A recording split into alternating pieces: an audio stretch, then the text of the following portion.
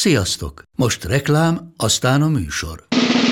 A műsor, valamint az élményekkel teli utazások, személyre szabott ajánlatok és állandó kedvezmények támogatója a MOL Move hűségprogram.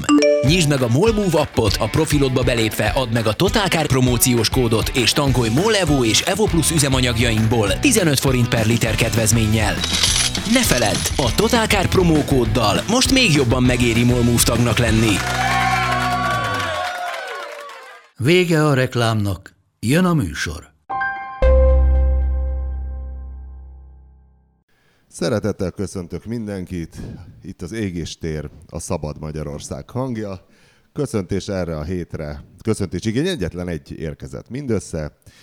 Köszöntöm is sőrektől fülekig a középiskolai szakoktatókat, zárójel autószerelő elektrogépész szakirányon. Nem tudom, hogy mire ők munkába állnak, már úgy értem, hogy akik most szakoktatónak tanulnak, illetve hát elkezdenek egy ilyen elektrogépész pályafutást, hogy mondjuk egy 10-15 év után, hogy miket fognak szerelni, tehát hogy hány százaléka lesz az autóknak elektromos, ki mer hozzányúlni a Teslához, lesz akit agyonkúr az áram, vagy mit tudom én, hát remélem, hogy senki. Másfelől ugyanakkor tombol a nyár, egyfelől tombol a nyár, másfelől annyira hideg lett, hogy az Indexben, ahol a stúdiónk van, hiszen a Totalcar a 3. emeleten van, az Index pedig a 2., és ilyenkor ugye leslattyogunk az Index szerkesztőségen át, és pánikszerűen becsukták az összes ablakot, és emiatt aztán írtózatosan megpimpósodott a levegő az Index szerkesztőségében. Ez is egy érdekes jelenség. Dávid, a Prius embargós, vagy lehet róla beszélni? Ja, lehet, még sokat nem mentem vele, de lehet persze. Képzeljétek el, köszönti önöket ugye a Totalcar stúdiójából Pap Tibi, az alázatos krónikás és Mád Dávid, aki vásárolt egy autót. Ja, egy 2-es Prius-t, igen. Vásárolt egy 2-es Prius. Neve van már az autónak? Én sose adok nevet az autóknak. Te az előzőmnek is te adtál nevet, úgyhogy valószínűleg ennek is. A Fifike? A Fifike, az is te volt. Én adtam? Nem, az már Fifike volt. Szerintem nem, de én biztos, hogy nem adtam neki, és ennek se fogok. Vegyél föl egy fülest, és beszélj szépen a mikrofonba. Pedig én annyira kitaláltam, hogy Brian legyen. Tibi, megvan a Brian? Melyik Brian? Hát a Family Guy című rajzfilmsorozatban a liberális kutya, akinek egy Priusa van. Nem nézek Family Guy-t. Hú, pedig érdemes. Igen, neki ez a nagyon sablonos ezüst, igen. Neked viszont egy nagyon non-konform... Ami szerinted szintén szürke, szerintem... Hát sötét szürke. Sötét szürke. Toyota GT86 felnikkel, úgyhogy képzeld el. Nagyon kilóg a sorból. Képzeld el, Dávidnak akkora szerencséje volt, hogy egy buzitól sikerült autót vennie. Mi? Autóbuzitól? Igen. Hát igen. Tehát, hogy itt már nem autóbuzizunk, ez a buzi. Mindenkinek a vágyálma, és aki tőlem megvette az XR-t, az is egy buzitól vette, tehát ez most nem feltétlen fosztóképző, csak egy tényközlés, hogy 3 szett felnivel. Miket cseréltetett rá? Automata váltóolajat cseréltetett rajta az ember egy Priuson. Egy eladáshoz készülő, ez még a Göbölyösnél is súlyosabb. És mindezt úgy, hogy ugye tavaly jött be Németországból az autó, és akkor megvette egy győri bácsi, aki szintén megcsinált rajta mindent. És a csávó megvette tőle fél évvel később, és biztos, hogy is megcsináltatott mindent. Nem bízott benne? Mindent. Szóval ez egy nagyon ritka csillagászati együttállás, hogy ilyen legyen. Az ilyenektől kell venni, ez tény. Na és milyen? Nem mentem még vele sokat, mert ugye jött ez a Jaguar út, úgyhogy egy Sopron Dorog-utam van benne, mondjuk az jó 200 kilométer, az alatt tök jó, bár nyilván olyan sokat élményben nem vár az ember egy Prius-tól. Mondjuk ezek a 19-es felnik, ezek lehet, hogy nem lesznek ráz annyira egy kicsit? Jó. Hát így azért minden napokban lehet, hogy nem lesz jó. Nem, épp az a baj, hogy nem ráz és csöndes, mert képzeld el, Dávidka gyermeke, a kis Máté Márk, a tehénbe a múltkor vittem a kis Máté Márkot, mire ordított, mikor beraktuk, mire kifordultunk a főútra, az egy 500 méter, már aludt. Hiszen a tehén ráz. És úgy látszik, a Prius túl simán megy, mert abban meg majdnem végigordított egy Dorog Budapestet. Igen. Most jöttem vele az új Leaf-fel, és az se tetszett annyira neki. De kis finnyás. Hát nem, hiányzik a zaj, hiányzik a rázkódás. Mondjuk azt észrevettem most, hogy többet ültem villanyautóban, hogy a Jaguar úton, meg a Leafben is, hogy szerintem a villanyautóban könnyebben lesz rosszul az ember. Legalábbis én a Jaguarban nagyon, nagyon rosszul lettem. Nem tudom, hogy ez az alaprázkodás, ez hiányzik, de nekem a jobb egyben a villanyautóban nagyon hamar hányig nem tud lenni. Nem az volt, hogy a versenypálya miatt? Nem, ez egy szerpentin volt. Na meséld már ezt a rohadt utat, képzétek el, én mentem volna arra az útra. Odáig jutottam a Jaguar I-Pace-nek mondják, vagy I-Pace-nek? A Jaguar I-Pace úton, hogy Ferihegyen már álltam a becsekkoló sorba, és akkor jött Handrás, és próbálta felhívni magára a figyelmet, de én akkor már a hosszú sorban odáig jutottam, hogy egy headseten zenét hallgattam, és egy Kindle-ön könyvet olvastam. Tehát nagyon nehéz volt fel. Tehát így belógott a kordonon, és úgy próbált belegyezni elém, és mondta, hogy megyünk haza, mert akkor még az volt, hogy vihar van, és azért nem. Na mindegy, és másnap hajnalban még egyszer majdnem elindultam, de aztán megint nem, és a hétfő indulás már nem volt nekem, és akkor Dávid nyerte ezt a kiváló utat. Pedig engem is nagyon érdekelt volna, hiszen ez az első teljesen elektromos Jaguar, ugye, és ez az első ilyen full elektromos SUV, tehát, hogy a Jaguar beelőzte a Mercedes-t, Audit, mindenkit. Hát ugye a Teslát nem, de őket most kivehetjük a képből, igen. De még annyira el volt átkozva ez az út, hogy aztán még mi is vasárnap, amikor indultunk, akkor még álltunk a kifutón egy fél órát, és aztán 4,5 órát repültünk Lisszabonig, mert sztrájkoltak a francia légirányítók, úgyhogy földről kellett megkerülni Franciaországot. Azok miatt, a köcsögök miatt már én is ott ragadtam valahol. Igen, ott erős a szakszervezet. Nem tudom, hogy Münchenben, vagy valahol. De aztán megértem, mert nagyon jó volt. Nagyon jó lett. És milyen? Én még nem is voltam talán Jaguar úton, vagy nagyon régen. Semmi extra. Hát, várja, a lényeg, amit a Tesla nem tud, hogy ugye próbálta egyszer a Karotta a Model S-t, hogy vajon milyen köridőt megy vele a Weber a Hungaroringen, és már a 4. kanyarnál besztrájkolt a Model S, hogy ő ezt nem bírja. Ezzel szemben meg ezeket a teheneket meg kivitték egy versenypályára. Hát igen, a Jaguar az ilyen trollkodásként alapból azzal kezdte, amikor jött a, nem is tudom, fél év először így megmutatták a neten, ilyen online premier volt, ugye itt az új villany SUV-nk, és akkor is kiadtak egy videót a pályázásról, és már ott mondták, hogy azért ez nem egy kört fog bírni, szóval nagyon elegánsan szúrnak oda a Teslának, és akkor most is ugye mi pont egy amerikai csoporttal voltunk együtt, volt velünk nem tudom, hogy 20 amerikai újságíró, és azért így néztem az ő nekik tartott szlájdokat, és abban is azért benne volt, hogy oké, hogy a Tesla haza ide, azért mi 100 éve gyártunk autót, és kb. Ennyi volt a... De jó, oké, hogy haza ide vissza. Hát igen. Kb. Ennyi is volt. Mi már tudjuk, hogy kell. Igen, de kb. Nem ennyi az, volt. hogy félúton jövünk rá, hogy...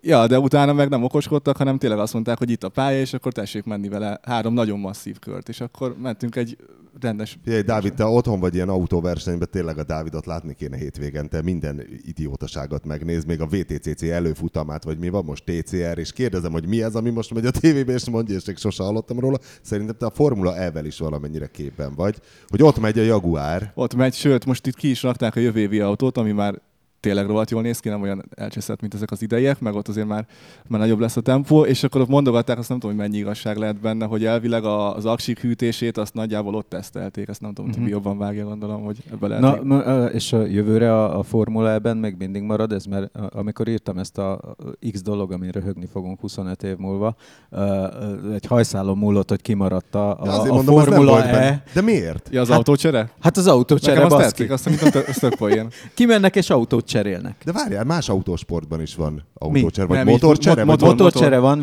ha vízes lesz a verseny, akkor kimennek, és akkor nem esőgumit raknak föl, igen, hanem van fölrakva esőgumi. De szerintem ez nagyon poén. Szerintem is. Tudod, hogy féltámnál lesz egy ilyen necces pillanat, hogyha valaki közt 1-2 másodperc van, akkor az ott mindent eldől. De én mindig ha valaki a snúzkulcsát megfelejti a zsebében, tudod.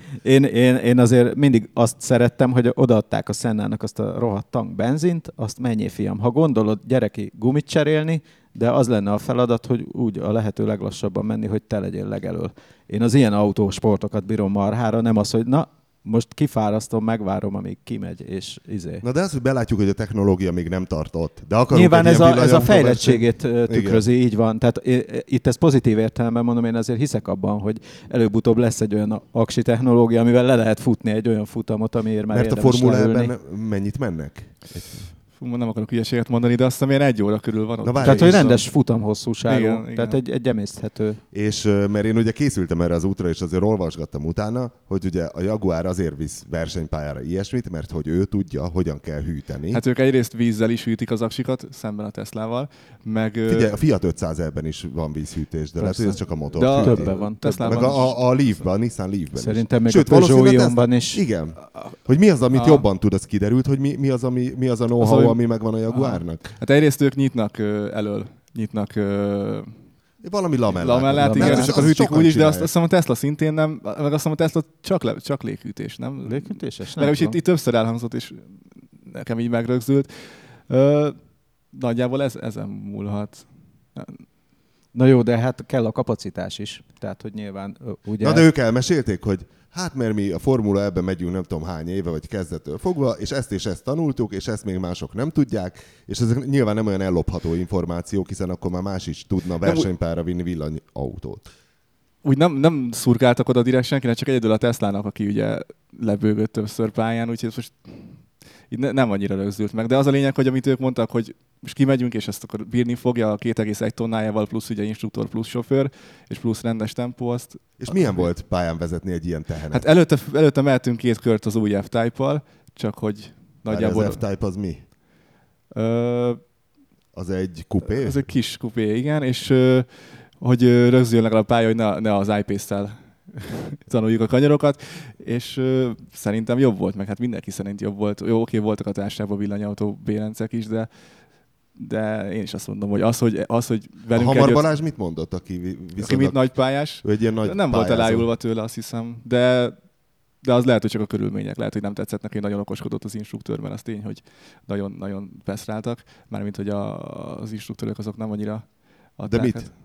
Mondták, hogy ne nyomd annyira, vagy mi? Fékez hamar? Hát a Handrás mesélt, hogy ott szó szerint lecseszte a csávó többször, hogy mondtam, hogy fékez, hogy mi az, hogy nem fékezel, és ez így lehet, hogy olyan diszkomfortos volt, de... Lecseszte? Annyit kellett volna, hogy fuck you, you are not my boss. Let me drive, asshole. Vagy valami ilyesmi. Igen, de az, hogy tényleg, hogy velünk együtt volt szér 2,3 tonna, azt meg nem mondtad volna, ha csak kibeültetnek. És hány kört mentetek? 3 plusz levezető, azt hiszem 4. És a Hungaroringnél nagyobb vagy kisebb, vagy kb. Azt hiszem ilyen 5 kilométeres volt. 5 kilométeres és azért volt a pálya, ez rendes Portimaóban, egy rendes versenypálya, MotoGP-t is rendeztek talán itt, vagy de legalább Superbike-ot, és nagyon nagy szintkülönbségek vannak benne, szóval itt kap a technika. Visszatermel. De akkor ez tényleg valamit nagyon tud ez az autó.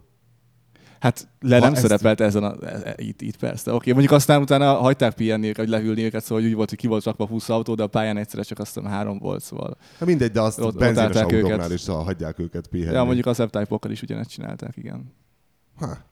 És mennyi hatótávot adnak meg? 480 azt hiszem a gyári. TP az 480, és így számolgattuk a végén, hogy amikor már a második nap tényleg ilyen nagyon hétköznapi autós módban mentünk, hogy a pályán is csak ezt váltunk el a 110-120-ra, meg úgy a városban ilyen szolid tempó. Ott volt 17 kWh-t írt a rendszer per 100 km, úgyhogy akkor azt szerint ki is jön.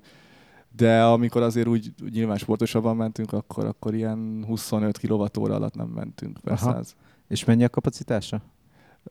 90 kWh-s aksia van. Hát és 300 legalább. Igen, és hát 90%-os töltöttséggel kaptuk meg őket mindig, azt hiszem, mert azt néztük, hogy egy logisztikailag egy ilyen bemutatót leszervezni, ahol van 20 villanyautó, és azokat mind egyszerre kell tölteni. Úgyhogy ez szürreális volt, de tréleren hozták az autókat, hogy vitték a különböző pontok között, mert hát igen, nem lehet egy ilyet leszervezni. Mikor voltam a Peugeot Ionnak a bemutatóján, és akkor elvisznek ilyen francia vidék, tudod, gyönyörű kastélyudvaron ott állnak a töltőn, így sorban az Ionok és minden, és akkor mondom, hát ez elég régi kastély ahhoz, hogy ez úgy már eredetileg beépítették volna a gyorstöltőket oda a középkorban. Már a 7. Earl. Igen, már vagy a 18. században, és akkor így elnéztem, hogy vajon honnan jöhet itt az áram.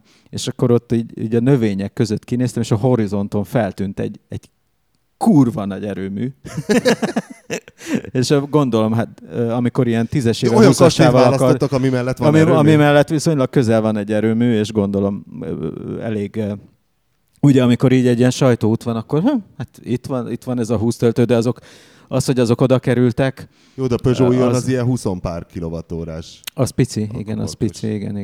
Igen, de itt amikor mentünk, akkor 3 telerakott kamion jött velünk szembe iPace-ekkel. Mennyi a magyar fogyasztói árat hallottatok már? Még nincs, de azt hiszem, hogy talán 26-ról fog indulni, és 30 körül lesz az a lényeg, de aztán csak 17 darab lesz most először a hazai importőrnek. És mit mond az importőr, hogy elkelt már? Ahogy az érdeklődés szerint azt hiszem már mondhatni, hogy elkelt, igen. Tehát nagyon alul lőtték. Hát nem ők lövik, hanem ennyit kapnak. Igen. Hát odaállt. Hol van a Jaguar központ? Azt nem tudom, de ezeket Ausztriában gyártják. Biztos van valami, mit tudom én, biztos nem London, hanem valami ilyen nem Connolly, igen. Igen, az a bőr, igen. Az a bőr, igen. Na mindegy. Szóval ott vízhűtéses a Tesla közben, azt mondanám. Akkor ezt ott folyadékhűtéses egész. Tehát valamit tud a Jaguar. De hát ott menedzselni kell a cellákat. Várjál, ott az sajtóvacsora vagy gálavacsorán ültettek mérnök mellé? Tehát lehetett titkokat? Nem, mert így ugye csúszott az út, hogy nem akkor indultuk, amikor keleti, ezért kicsit el voltunk szelektálva, nem tudtunk annyira. És a Callum nem volt ott? Nem. Egy fiatal designer volt, ott végig azt mondták következetesen, hogy ő tervezte az autót, de azt nem tudom, hogy adja ki, hiszen a Callum volt a koncepció. Head of design, de ő az, aki rábólint. Tehát ilyenkor már az van, hogy a Adrian van Hooydonk se rajzolgat szerintem a BMW-nél, hanem ő elfogad és visszaküldi, hogy nem, csináld egy kicsit agresszívebbre az elejét szerintem. Lehet. Tehát a Callum igazából olyan szinten az ő formaterve, hogy ő mondja meg, hogy egy kicsit legyen ilyen, egy kicsit legyen olyan, de nem ő rajzolgat. Tehát simán lehetett és beszélgettél a kis csávóval? Ne, hát ez nem kis csávó, egy 40-es csávó, de nem tudtam elsívni végül. Na mindegy. Szóval és jól néz ki az életben? Mert én csak traileren láttam, amikor Csikóssal hát szubjektív nekem nagyon bejön, de én szeretem a hülye formájú autókat, nekem az új Prius is látszik. Hát nem hülye, csak kilóg a sorból. Szóval úgy volt, hogy amikor mentünk, volt egy részünk, hogy konvojban mentünk, és akkor volt a sorban egy-két... mi az a kis SUV a Jaguárnak? Az E-Pace, igen. Ami a Evoque padlólemez. És ezért és egy kicsit kisebb. Kilógott, azért nagyon kilógott a sorból. Szóval főleg szemből Jaguáros, mert megvan az a nagy hűtőrács, meg tényleg az, hogy nem buzultak annyit a légellenállással, hogy tényleg rács. Szóval nem olyan sima, mint a Teslánál. De hátulról azért elég ilyen 2030-as. Szerintem nagyon kilóg a forgalomból hátul. És milyen volt a belseje? Meg várjál, az érdekelne, hogy volt ott valami Teslás? Hogy ez az Coventry. Coventry, ez az, amit ugye porig bombáztak. Pont amiatt, hiszen egy iparváros. Hát ugye a Handrás volt ott, mint nagy kütyű buzi, meg ő azért eléggé Tesla buzi is, hogy észrevettem. És neki mégis BMW-je van valamiért. Igen, mert a Model 3-at azt valószínűleg 2022 előtt nem kapna. Ezek a Mercury idők visszajöttek. Igen. És hogy ő mondta, és nekem először nem is tűnt fel, hogy a központi kijelző, hogy az mennyire lassú. És akkor mondom, de hát az ugyanolyan, mint szinte bármilyen új autóban. Aha. És akkor mondja, de hát a Tesla-i az tényleg olyan, mint az Apple, hogy olyan masszív hardware van mögött, hogy a Teslában az ilyen tök azonnali minden. És akkor itt mondogatja, de hát hogy figyeld meg, hogy így húzod, és azért ott az a 10 másodpercek ott vannak, és tényleg ott voltak. És hogy egy ilyen műfajban, ahol a kütyűbuzik vesznek autót elsősorban. Igen, az nagy öngól. Az nagy öngól. Igazából szinte ez volt az egyetlen hibája az autónak, hogy bele tudtunk kötni, mert a központi kijelzőn ott a klímapanel az nagyon a fényben, azt nem lehetett leolvasni egyáltalán, de hát kb. Ennyi volt, ami nem tetszett.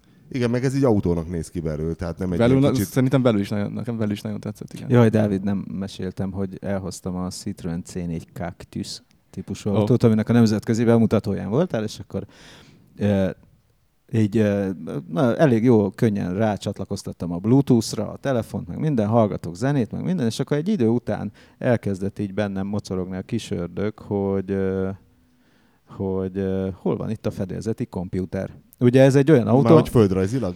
Hol van az autóban anatómiai? Az ilyen fogyasztási adatot hogy tudsz megnézni? Ja, hogy a napi számláló, igen? meg ilyen hülyeségek, mert hogy előtted van egy ilyen kis panel, ami pont arra jó egyébként, hogy egy mobiltelefont egy ilyen postás gumival oda tudsz rögzíteni, és akkor egész jól lehetne vele navigálni, és van egy középső kijelző, ami ilyen éves késéssel követi a te utasításaidat. Elképesztő nyomorult cuccokat bírnak manapság. De legalább már színesnek látszik. Tehát eddig is színes volt, de most már vannak rajta színek is. Tehát, hogy és elkezdtem benne keresgélni, és eléggé kevés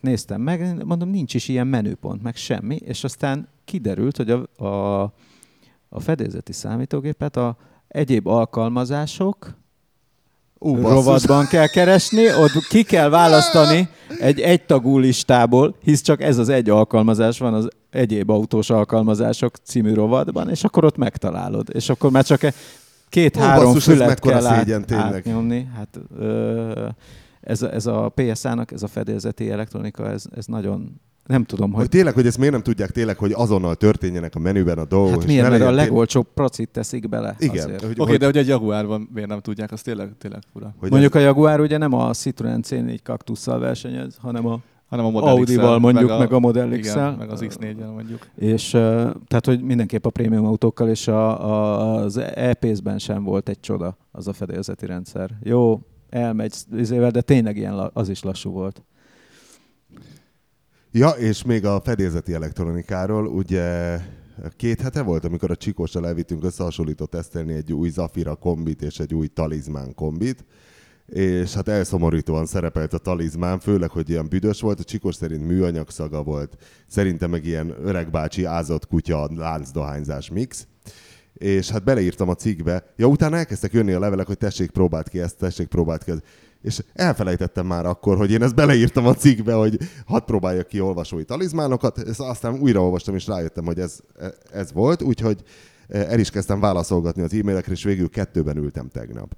És az egyiket egy Csornán dolgozó srác hozta, aki egyébként egri, és ő az a fajta, az is az a klasszikus buzi, tehát olyan tiszta volt az autó, hogy ilyet még nem láttam. Tehát ha tesztautó lett volna fele olyan tiszta, akkor nem lesz semmi baj. 5000 kilométer volt az autóban, gyerekülésben volt hátul. Tehát gyerekes autót tisztán megtartani, az szerintem nagy már... mutatvány, igen. Az már egy nagyon nagy mutatvány, és akkor mentem az autóval, ő meg közben mesélt, hogy akkor mit csinál, meg mi, merre, hány lépés, és mondta, hogy mert például van az a kijelző, a leggyűlöletesebb ugye a Renault-ban, hogy van ez a nagy ilyen érintő kijelző, az igen. A tablet, ami a szörnyű a menü is, a Piste külön a menüről írt egy külön cikket még annak idején, hogy találsz meg benne bármit, meg hogy ilyen mat fekete, vagy csillogó fekete, nagyon meglátszanak az új lenyomatok, és azért a rendes, klasszik feketeöves buzi totálkár olvasó, az elintézte, azt mondta, hogy igazából ugye van ez a iDrive, nem tudom, hogy hívja a Renault, ezt a Chrome egeret, Pöcök, amivel... igen. A pöcök, a Renault-nál pöcök. Hát egy ilyen gyűszű igazából. Egy gyűszűvel, hogy mindent lehet bele, hogy nem egy hét alatt nem lehet megtanulni, meg az egésznek a működését se lehet, mondta, hogy azt aláírja, egyetért a mi cikkeinkben írottakkal, hogy ez tényleg agyrém, de pár hét alatt megtanulta, és mindent azzal vezérel, úgyhogy a műszerfal se új lenyomatos. Azt hittem, hogy berakott egy ilyen hogy mondják ezt, ilyen mikroszálas rongy kombó, de vannak ilyen védő fóliák is, amiket így rá szoktak rakni. De hát meg vannak manapság egy csomó olyan toll van, aminek a végén van ez a gumivigyó, ami imitálja a bioáramot, vagy nem tudom, ezek hogy működnek, amivel ilyen kapacitív kijelzőt tudsz böködni. Ez hogy működik? Tudja a fene. Na mindegy, azzal lehetne még egy ilyen kapacitív izé, vagy ne legyen. Vagy ilyen kesztyű, nekem valami piához volt összecsomagolva valami karácsonyi szezonban, ilyen kesztyű, amivel tudsz érintőképernyőt kezelni. Az is nagyon szép. Lehetne még azt mondod, meleg van, nem szeretném az arcomba fújni, fölveszed a kesztyűt.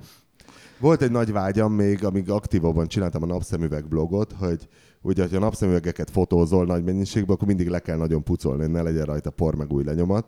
És akkor ezt csináltad kendővel, vagy mikroszálas bármilyen kendővel, de az igazán profi, hogy ott vannak ilyen napszemüveg tisztító kesztyűk, tehát egy mikroszálas fehér, mint egy ilyen grófi fehér kesztyű, de a legjobb a Chanel márkájú napszemüveg tisztító kesztyű. Na, egy olyan kéne vele, egy Chanel napszemüveg tisztító kesztyű. Hát igen. Na mindegy, szóval szagra is, tehát az egy új autó volt, igaz, hogy 5000 kilométer volt benne, nem 10, mint a tesztautóban. Ja, közben beszéltem a Renault PRS-ével, aki mondta, hogy hát ennek utána néz, ja, és hogy tényleg a klímával volt valami, tehát tényleg rossz szag volt benne, de hogy a klímától volt benne rossz szag, és azt beszéltem ezzel a sráccal, aki ez a Talizmán volt, aki egyébként dohányzik, de mondta, hogy ő autóban nem dohányzik, de hogy szerintem nem biztos, hogy láncdohányzás volt az autóban, lehet, hogy csak pár szálat szívtak el. Az is átveszi. Igen. Ő azt mondja, életében egyszer gyújtott rá az autó, mikor ilyen több órás dugóba került, és hogy az egy álló napig utána érezni lehetett. Hogy klímás autóban azt mondta, nem szabad dohányozni. Nem szabad. Régen, amikor még fiatal voltam, és voltak ilyen sajtóutak, és lehetett dohányozni a repülőn. És bocsánat, dohányoztam. Tehát én akkor erős dohányos voltam, és emlékszem, így mentünk az Alitalia géppel valami ciprusi autóbemutató, retro. Bár most láttam egy Alitalia gépet valamelyik reptéren. Most akkor létezik? Létezik állítólag, azt mesélik. És volt az Alitaliának ez a hosszú, ez a McDonnell Douglas MD-81, vagy nem tudom. Aminek a vezérségben van a hajtómű. Hát olyan farokhajtómű. Illetve 3, és az egyik a függőleges vezérségben. Nem MD-10 tudom hány. vagy valami ilyesmi.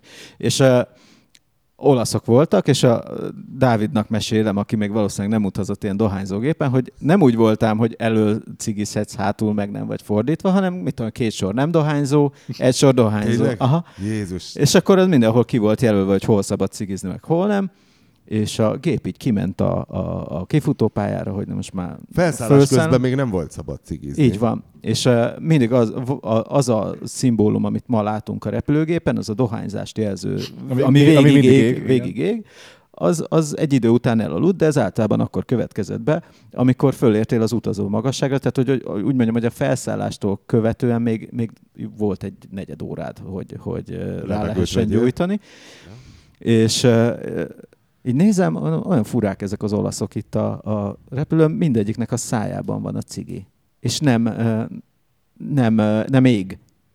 Mert még készülöttünk a fesztes, mondom, értem én, hogy valaki nagy dohányos, de most miért akarja egy negyed óráig szipákolni a cigarettát de az olasz pilóták azok szolidárisak voltak a dohányosokkal, mert az volt, hogy ugye felszáll a gép, akkor már elemelkedett a földtől, behúzta a futót, ezt ugye hallod, és már oltotta is el a dohányzási tilalom táblát, gondolom, nem tudom, azt kioltja el a pilóta, vagy egy automata.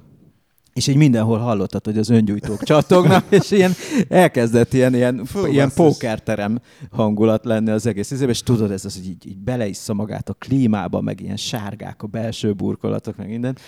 Hát tényleg én is gyűlöltem ezt. Akkor ezért kell még mindig elmondani a mai napig, hogy nem dohányzó a gép, mert hogy még nem kopott ki sokakból a reflex. Biztos nem, de hát az olaszok nem, tudom, hogy megnyitották azt akkor új milánói repteret, és akkor minden oszlop, ilyen 4-szög alakú oszlop volt, a 4-szög alakú oszlop mind a 4 oldalán volt egy papír, hogy most már itt az EU betiltotta a dohányzást, minden oldal alatt volt egy ilyen hamutartó, amiből így púpozva volt a csik. Tehát, hogy az olaszok ezt először nagyon lazán vették, és akkor szerintem rájuk szólt az EU, hogy megszüntetik ezt, vagy én nem tudom, megbüntetik őket. De elmúlt. Egyébként van még charterjárat olyan, amin lehet dohányozni. Mert, én voltam egyszer olyan, ott a repülő hátuljában lehetett. Tehát ott félbe volt vágva a repülő, és akkor az elejében nem lehetett a háttér. Tehát az egy chartergép, ott chartergépen azt csinálsz, amit akarsz. Tehát ott, ha ő üzemelteti, akkor orgia is lehet. Így van. Valami nagy dohányos mesélt egyszer, hogy úgy oldja meg, hogy bemegy a WC-be, megnyitja a csapot, rágyújt, de már szív, mint az állat ilyen nagy vákuummal, leszívja, ameddig tudja, és berakja egyből a cigit a folyó víz alá, és akkor az a nagy levegő. Én nem akarom megosztani a módszer, de van más módszer is. De miért nem akarod megosztani? Nem, mert nem szeretném, hogyha felgyújtanák a gépeket. De hogy a repülőn? A repülőn, igen. Van más módszer. El lehet altatni a tűzérzékelő érzékenységét, maradjunk ennyiben. De nem mondom meg, hogy... De ha kijössz a WC-ből, mindenképpen gáz, hogy követ a füst.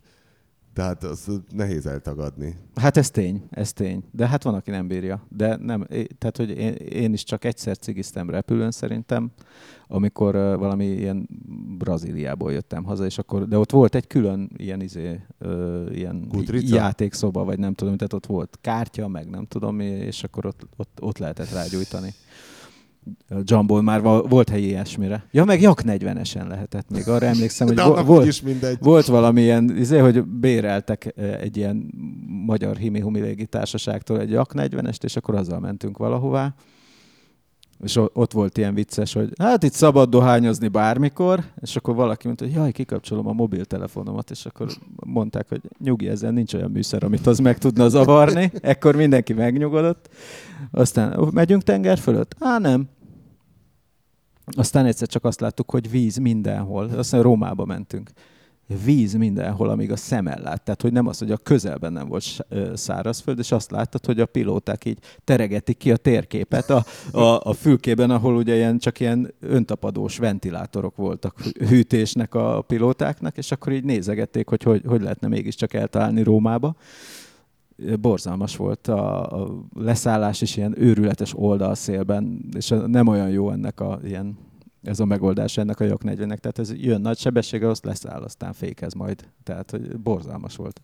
Na jó, te valami Peugeot úton voltál, ahol a Peugeot jövőjét prezentálták? A Peugeot. Opel. Részhalmaz. De te mondtál Peugeot. Nem, én Opelt mondtam. Opel jövője a Peugeotban. Ez mennyire durva, hogy én Peugeot hallottam. Hát most már majdnem ugyanaz. Na és akkor mi az Opel jövője a Peugeotban? Hát azt néztem, hogy hogy nem akarom lelőni a nagy poénokat, de hát ez elbírod képzelni, hogy mennyire volt ez egy vidám esemény. Tehát, hogy azért az Opelnél most elbocsátások vannak, lesznek. Tényleg? Persze. Racionalizálgat. Hát figyelj, racionalizálniuk kell. Nem is, mindegy, az van, hogy az Automotive News-on is voltak ilyen cikkek, hogy ilyen részlegvezetője már a nem tudom milyen beszállítónál, a nem tudom milyen részlegvezetője, a másik, mit tudom én, a Jaguárnál nem tudom milyen vezető. Tehát, hogy így szépen áramlanak ki onnan az emberek. Szarul működött az Opel? Vagy egyszerűen... Hát figyelj, az elmúlt 20 évben nem volt nyereséges. Ez a mondás. Én 30-at tippeltem volna, mert én arra emlékszem, hogy amikor megjelent az E-Kadett, akkor még gyerek voltam, akkor is, hogy hát az Opel az nem nyereséges, hát 10 év meg nem tudom mi. És nekem úgy tűnt, hogy mindig ez van, hogy hát ez a szegény Opel, ez nem nyereséges, csak hát az Opel így önmagában itt 70 évet volt a General Motorsban.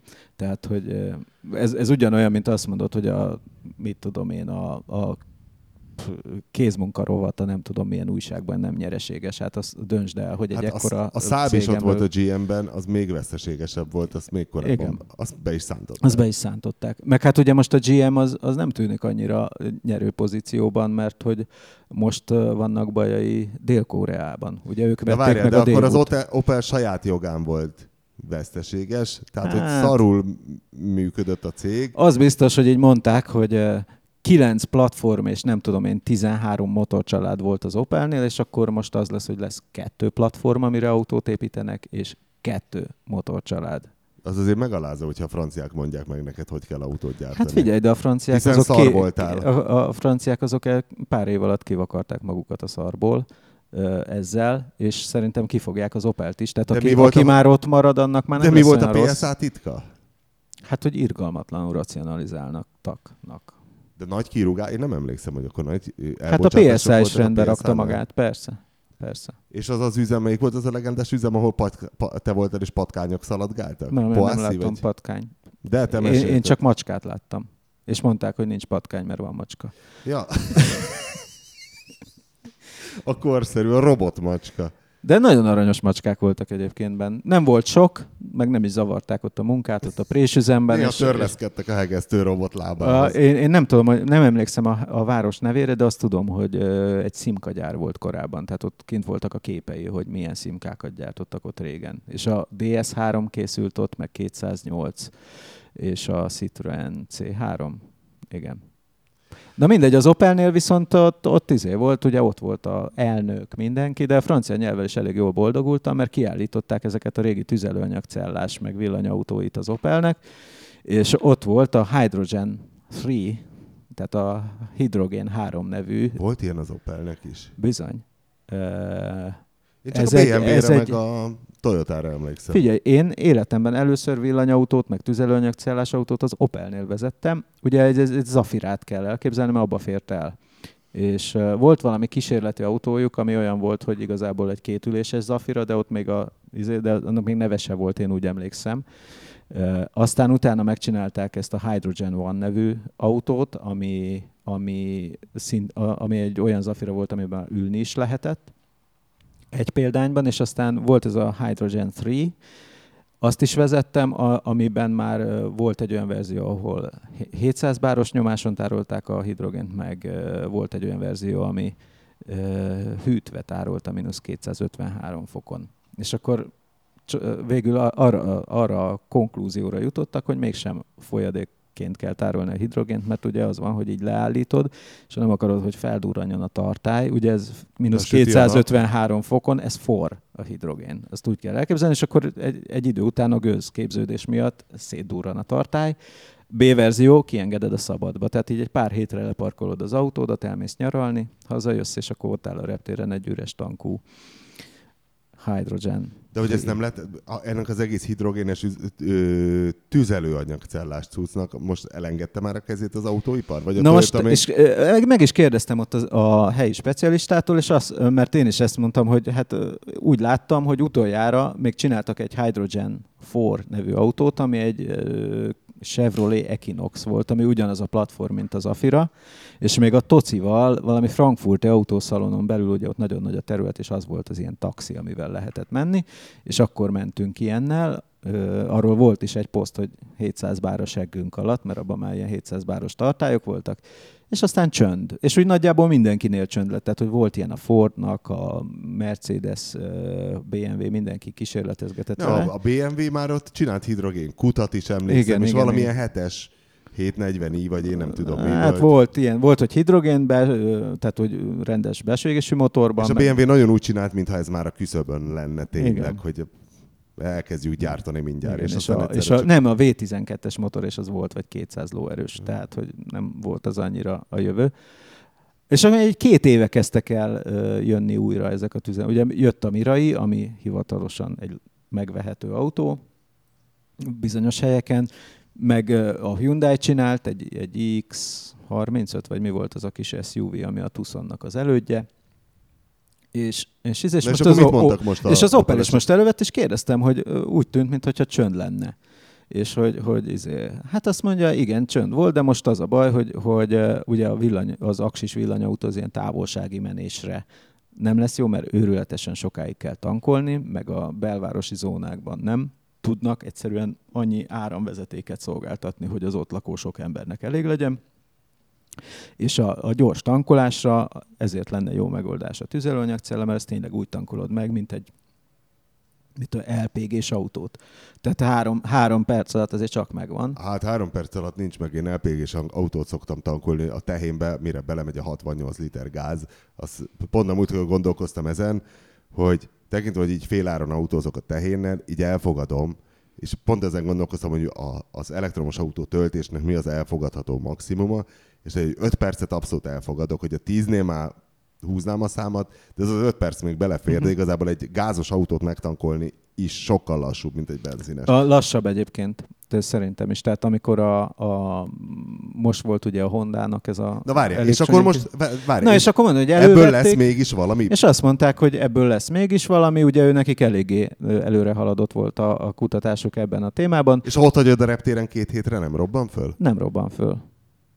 Egyébként én azt mondom, hogy ezek a 700 báros tartályok, ezek kell is az lesz a baj, vagy hogy mondjam, ugyanaz lesz, mint amikor most kigyullad egy Tesla, ugye mindig tehát hogy a Teslával valami történik, azon kívül, hogy elromlik a kilincs, vagy a szárnyas ajtó a Model X-en, tehát hogy valamilyen komolyabb dolog történik a Teslával, az hír.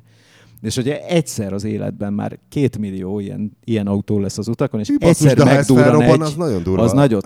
Az nagyot szól, de hát olyan tartály van ott, hogy elképesztő. Na de várj, és akkor 700 bárral nyomják bele ebbe a tartályba, hiszen nem lesz egy 700 bárt előállítani képes kompresszor abban az autóban. Tehát nem, akkor egy olyan cső lesz, amin át 700 bárra... Nem.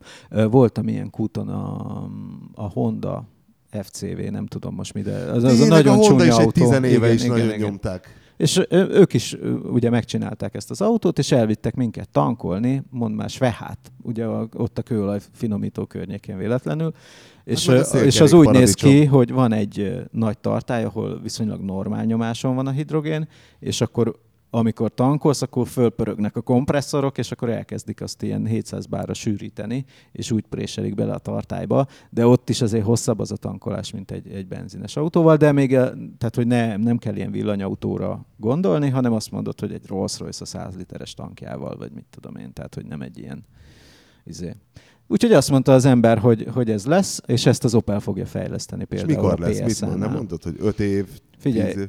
Ez olyan, meg kérdeztem tőle, hogy hát azt mondják, hogy ennyi autóban nem is lenne elég platina a földön, azt mondja, hogy igen, ezt is mondják, meg azt is platina az most az kell a cellához, nem, az a cellába kell a katalizátor felületén. Hiszen ott is ugye ez a protonáteresztő membránra kell. És azt mondja, hogy persze, de 20 éve meg azt mondták, hogy 20 év múlva nem lesz benzin. És ebben van igazság, tehát hogy majd meglátjuk, hogy mi lesz. Villanyautójuk lesz. És mit mondott? 5 év? Erre nem mondtak évet. Azt csak mondták, azért, mert ha mondana egy évet, akkor viszont 5 év, 10 év, addigra meg lehet az akkumulátorok következő generációja, és az egy bármilyen következő generációs aksi jobban hangzik, mint a 700 bár a seggem alatt. Hát láttam már Teslát égni, akkor nem biztos.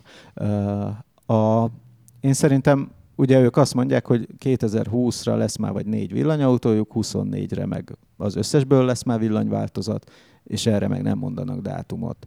De én voltam olyan Opel programon, pont ezeken a Hydrogen 1 meg 3 bemutatókon, azt mondták, hogy hát 2015-re már, mit tudom én, az utakon 1% tüzelőanyag cellás autó lesz. Az bődületes mennyiség lenne. Tehát, hogy ma összesen az összesféle villanyautóból sincs 1% az utakon. Tehát, hogy az éves eladásokban van az 1% nagyságrendnél ugye a villanyautó, de az utakon ugye lényegesen több van, tehát, hogy mármint, hogy autóból, tehát, hogy ott még egy nem érzékelhető mennyiség ez. Úgyhogy tudja a fene. Hát, hogyha lesz egy jó kis kőolajválság, akkor gyorsabban fog elterjedni. Na jó, térjünk vissza az autósportra, illetve a rendes fosszilis üzemanyaggal működő sportautókra. Most szerintem érdekes torzsalkodások várhatók a hétvégén, hiszen egyfelől most jön a Le Mans, ami az álmatlanságban szenvedő, vagy magukat álmatlanságba taszító autósportrajongók hát egyfajta ünnepe, de ugyanakkor hát most csütörtökön vesszük ugye az égésteret, kezdődik a foci VB, azt hiszem egy épületes Szaúd-Arábia Oroszországgal, és akkor így most átfedésbe kerül a kettő. Van valami nagy sztori most idén Le Mansban? Hát annyi, hogy kivonult ugye tavalyhoz képest már a Porsche is, úgyhogy a Toyota egyedül maradt lényegében, mint csúcskategóriás hibrid. És ott próbálták a szabályokat úgy variálni, hogy egy kategóriával lejjebb lévő csapatokat felcsábítsák, de hibrid autót nem tudtak építeni egy év alatt, úgyhogy könnyebb autóval mehetnek, ugyanabban a kategóriában a Toyota van, de igazából tök mindegy, mert volt egy 6 órás futam idén, ahol a Toyota egy kört vert a másodikra, vagy az első nem Toyotára, úgyhogy csak elveszíteni tudja a Toyota ezt a Le Mans-t. De most már tényleg, mert ezt mondjuk harmadik éve. Tavaly mi volt? Tavaly megkotlottak a Toyoták a igen, de tavaly előtt is ez volt, meg azelőtt is, szóval a Toyota évek óta talán a leggyorsabb volt a Le Mans mezőnyben, mert az időmérőket általában hozták, meg a rövidebb futamokat, és akkor Le Mansban mindig meghotlott az összes. De idén annyira ellenfél nélkül mennek, hogy ez tényleg ezt csak elbukni lehet. Figyelj, ez egy annyira szép történet, tudod? Nagyon sok pénzt, energiát, mindent áldozol. És akkor tényleg, mint egy ilyen klasszikus Steve McQueen moziban, hogy és akkor majd most. De sajnos ez nem egy Steve McQueen mozi, hanem az élet, megkodlik a cél, majd jövőre, akkor se, majd jövőre, és akkor se, és akkor, amikor tényleg megnyersz, már kutyát nem érdekli, hiszen nincs Hát verseny. ugye most nyilván az lesz, hogy mindent letekernek, amennyire lehet, de ezt meg azzal próbálják elhessegetni, azt mondják, hogy nem, hogy új távcsúcsot akarnak menni, szóval hogy 24 óra alatt ők akarnak menni a legtöbbet Le Mansban, ami azt jelenti, hogy ha itt lenne a Porsche meg az Audi, akkor is tudnának nyerni, de ez valószínűleg nem erről így lesz. megkérdezték a Porsche-t és az Audit. Igen, Sergio Ramos majd kijelenti a VB-n, hogy mit tudom én, Neymar nem volt itt, de lerúgtam volna, mint a szart, ha itt van. Jó, hát az tényleg egy jó referencia lenne, hogyha nem tudom, mennének akárhány ezer kilométert, ami a csúcs, de valószínűleg letekernek mindent a biztosra, viszont ami miatt még így is mindenki Le Mans néző, ott lesz ugye Alonso, mint nagy F1 sztár, és ugye az de a másik Toyotában is megy valami F1-es. Buemi, vagy nem, kicsom? a Button megy, de ő nem a Toyotával, de szintén csúcs kategóriában, a Jason Button. És Vagy Perez, nem a Perez. Milyen autóval? Perez nem megy valami? De a Perez, mint VTCC bajnok, igen. A Button, talán az oroszokkal, nem tudom. De valami esélytelen autóval. Hát igazából a Toyotán kívül mindenki esélytelen, mert a Toyota az egyetlen hibrid, szóval ők visszatáplálhatnak, meg stb. Hát alapból az mégis az egyetlen gyári csapat, a többiek ilyen LMP2-es autókat alakítanak át haszniban meg. Szóval az egy kategóriával lejjebbről. Tényleg csak elbukni tudja a Toyota. És valószínűleg meg akarják nyeretni nagyon Alonsóval, mert annak azért lenne híre, és akkor senki se arra figyelne, hogy nyertetek úgy, hogy nem volt ellenfél, hanem hogy megnyerte Alonso, és ez mennyire. Alonso végre nyert. Meg ugye ott lesz Montoya is, de Montoya egy kategóriával lejjebb, és ugye van az autósportban egy ilyen nagy dicsőség tábla, amin a Graham Hill van az egyetlen, aki fönt van, aki tudott nyerni Monacoi Grand Prix-t, Indy 500-at, Le Mans 24-et, meg F1 VB címet, és akkor ott van úgy, hogy az Alonso nyert már Monacóban, nyert F1 bajnok, vagy volt F1 bajnok, és majdnem nyert Indy 500-at, úgyhogy ő van a legközelebb. Majdnem nyert 10-et is, nem? Ja, nem ment még Le Mans. Nem, hogy most megy először, de ha idén megnyeri, akkor tényleg csak az Indy 500 marad neki, és azt tavaly ott volt, tényleg végig top 5-ben ment, úgyhogy valószínűleg ezt tudna jönni neki pár próbálkozásra. És ott van még a Montoya, aki viszont nyert Indyt, nyert Monacót, viszont nem volt F1 világbajnok, viszont ha valamikor nyerne Le Mansban, de az nem idén lesz, akkor neki is meg lenne a 4-ből 3, és akkor az is elég nagy és szó. akkor nem férnének el mind a hárman a Toyotánál? Hát 3 autója van. Igen, de a Toyota azért nem akart mindenkit kipöckölni a sajátjai közül, mert az rohadt hülyén veszi ki magát, hogy ott vannak a csávok, akik évek óta ott mennek, és mondjuk nem tudom, 2 éve az utolsó körben bukták el a Le Mans-t, és akkor most azt mondod nekik, hogy na most végre nyerhettek, de most menjetek, mert kell a hely ennek meg Ez ennek. nem egy jótékonysági intézmény. Hát hány ilyet látunk, hogy jó, haver, most akkor engedd el Mihályt, vagy én nem tudom, bárkit. Szerintem nagyon hülyén vennék ki magát, és nem is csinálták meg. Jó, csak erre szarni szoktak általában. A Forma 1-ben tipikusan például, hogy Igen, de Hát azért ez más biznisz. igen, meg azért a megbízhatós, szóval egy 24 órás verseny azért oda olyan pilóták is kellenek, akik ebben a műfajban megbízhatók. edzettek, és most beraksz 3 F1 pilótát egy csapatba váltótársnak, az nem biztos, hogy jól jön ki, hiába rohadt gyorsak egy körön, de azért ide nem árt, hogyha olyanok vannak, akik már láttak 24 órást, és akkor ott az Alonso... Fernando a francban már megint hogy hagytad itt nekem a műszerfalat? Hát Alonso, Összeizzadtad. Alonso idén ment, ugye Daytonában az is 24 órás volt, és jól ment neki az is, szóval, hogy ő azért készült Alonso erre. azért egy nagyon jó versenyző. Hát ő meg tényleg Igen.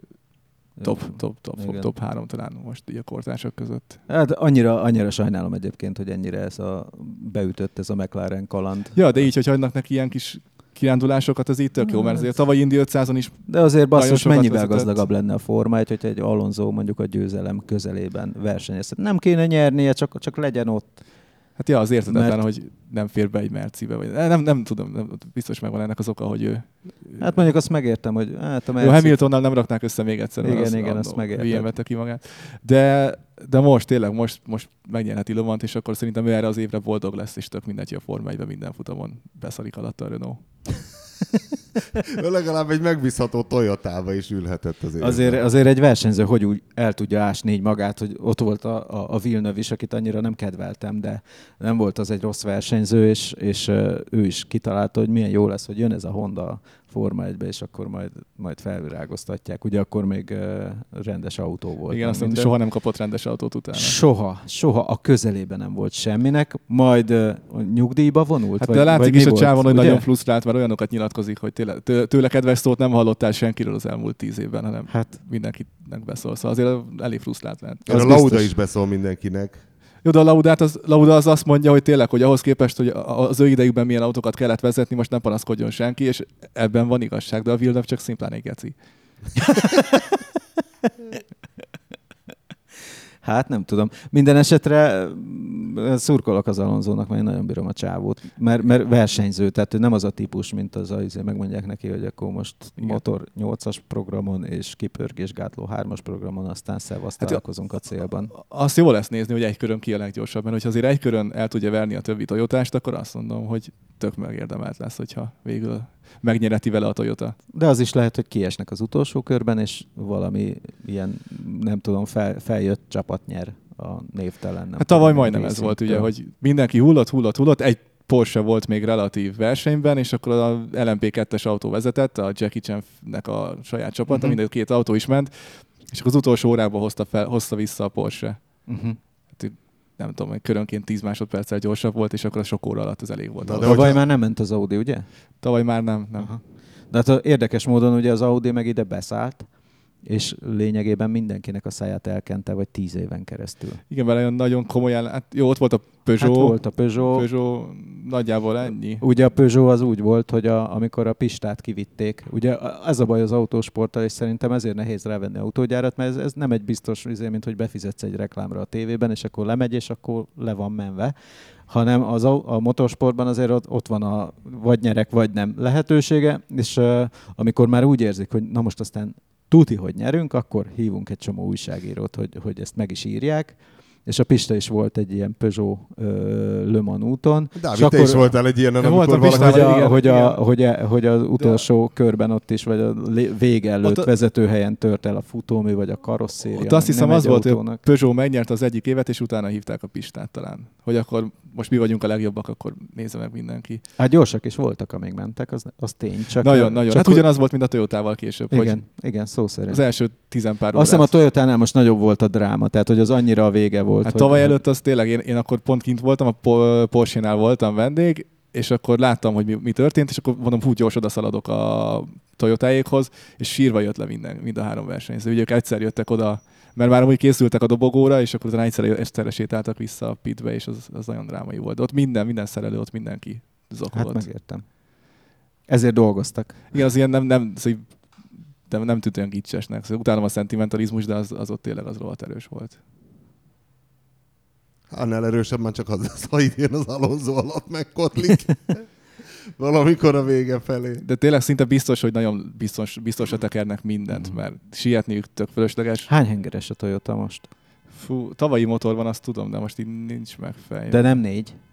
Nem, a Peugeot-nak, a Porsche-nak volt. Igen, a V4 vagy valami ilyesmi volt. Ilyen nem borzasztó kicsi blokk, igen. Igen. Hát be is jött nekik. Igen. Hát ők, Mert a Toyota az V8-as volt először, azt tudom, csak aztán nem követtem a fejlesztéseket. Tavaly előtt, hogy mikor, igen, ők downsizing voltak egyet. De a Porsche-nak annyira bejött, hogy ezt még rögtön az első évükben elverték az Audit, hogy visszajöttek. Igen. És még azt lehet mondani nekik, hogy ellopták a technikát a koncertástól, mert tök máshogy csináltak meg mindent, igen. Hát az Audi az már, hogy úgy mondjam, elég régi volt, tehát ott nem voltak ilyen nagy evolúciók. Ja, meg hát ott kiforrott, igen.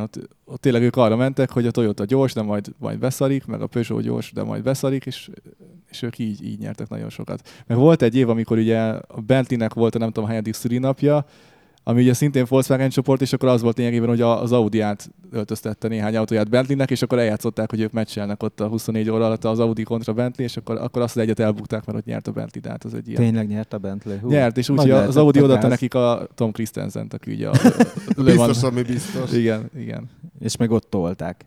És ott a nitrogénoxidok se voltak. Mikor kezdődik? Azt hiszem szombat 3-kor. Igen, de mindig akkor szokott, gondolom idén is úgy lesz. És akkor vasárnap 3-ig.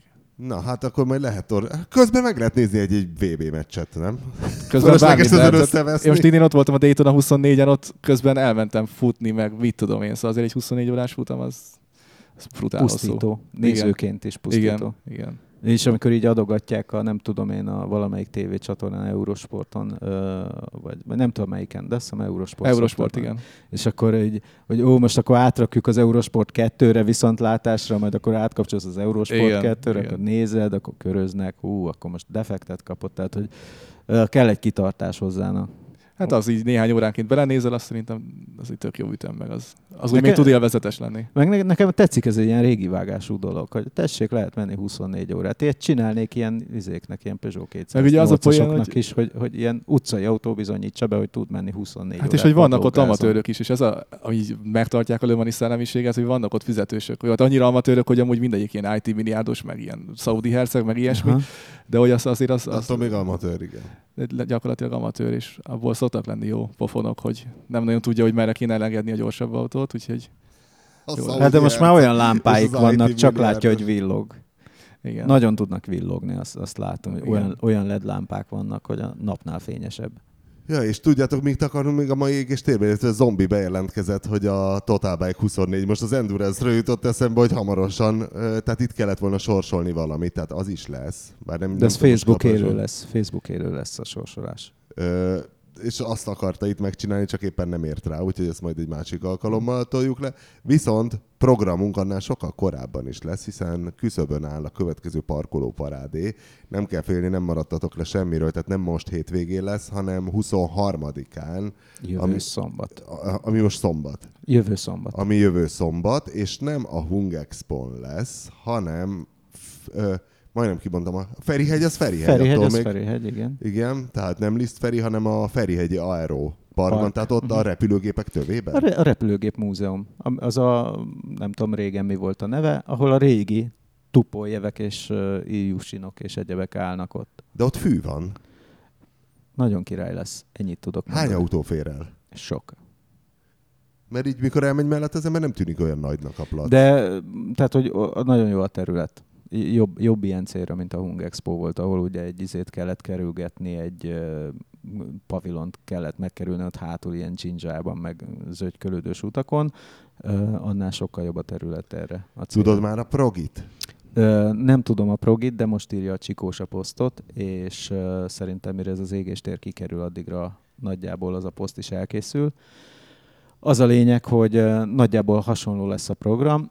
Ugye a helyszín miatt, tehát a Hung Expo-s buli az úgy volt, hogy ingyen van, nem kellett hozzá ez a múzeumok éjszakája karszalag, viszont az Aeropark az része ennek a klasszikus múzeumok éjszakája programnak, amihez ugye a karszalagot meg kell vásárolni, és ahhoz, hogy az ember részt tudjon venni a Total Car programon, ahhoz kell lenni ilyen karszalagja, de az benne lesz a posztban, hogy ezt hogy De szóval akkor nem úgy fizetős, mint a múltkor. Tehát így igazából, ha be vagy nevezve a múzeumok éjszakára, ha be akkor vagy már nevezve a ingyen múzeumok van. éjszakájára, akkor ez a tied, így van. Na jó, akkor ott... Úgyhogy jó lesz. Meg hát egyébként az Aeropark is nagyon jó. Én azt tökre szeretem. Az egy... A gyerekek is nagyon szeretik. Tehát a lányomról van egy fotósorozat, amikor elvittük oda, nem tudom én, akkor még nem is volt így felújítva. A lányok szeretik az ilyen nagy csillogó repülőket? A lányom az még most is, ugye, szerintem olyan 3 vagy 4 éves lehetett, mikor elvittük oda, és így kérdeztem épp a minap, hogy te emlékszel a kiskorodból valamire? Hát amikor elmentünk a repülőket megnézni. Az nagyon megvan neki.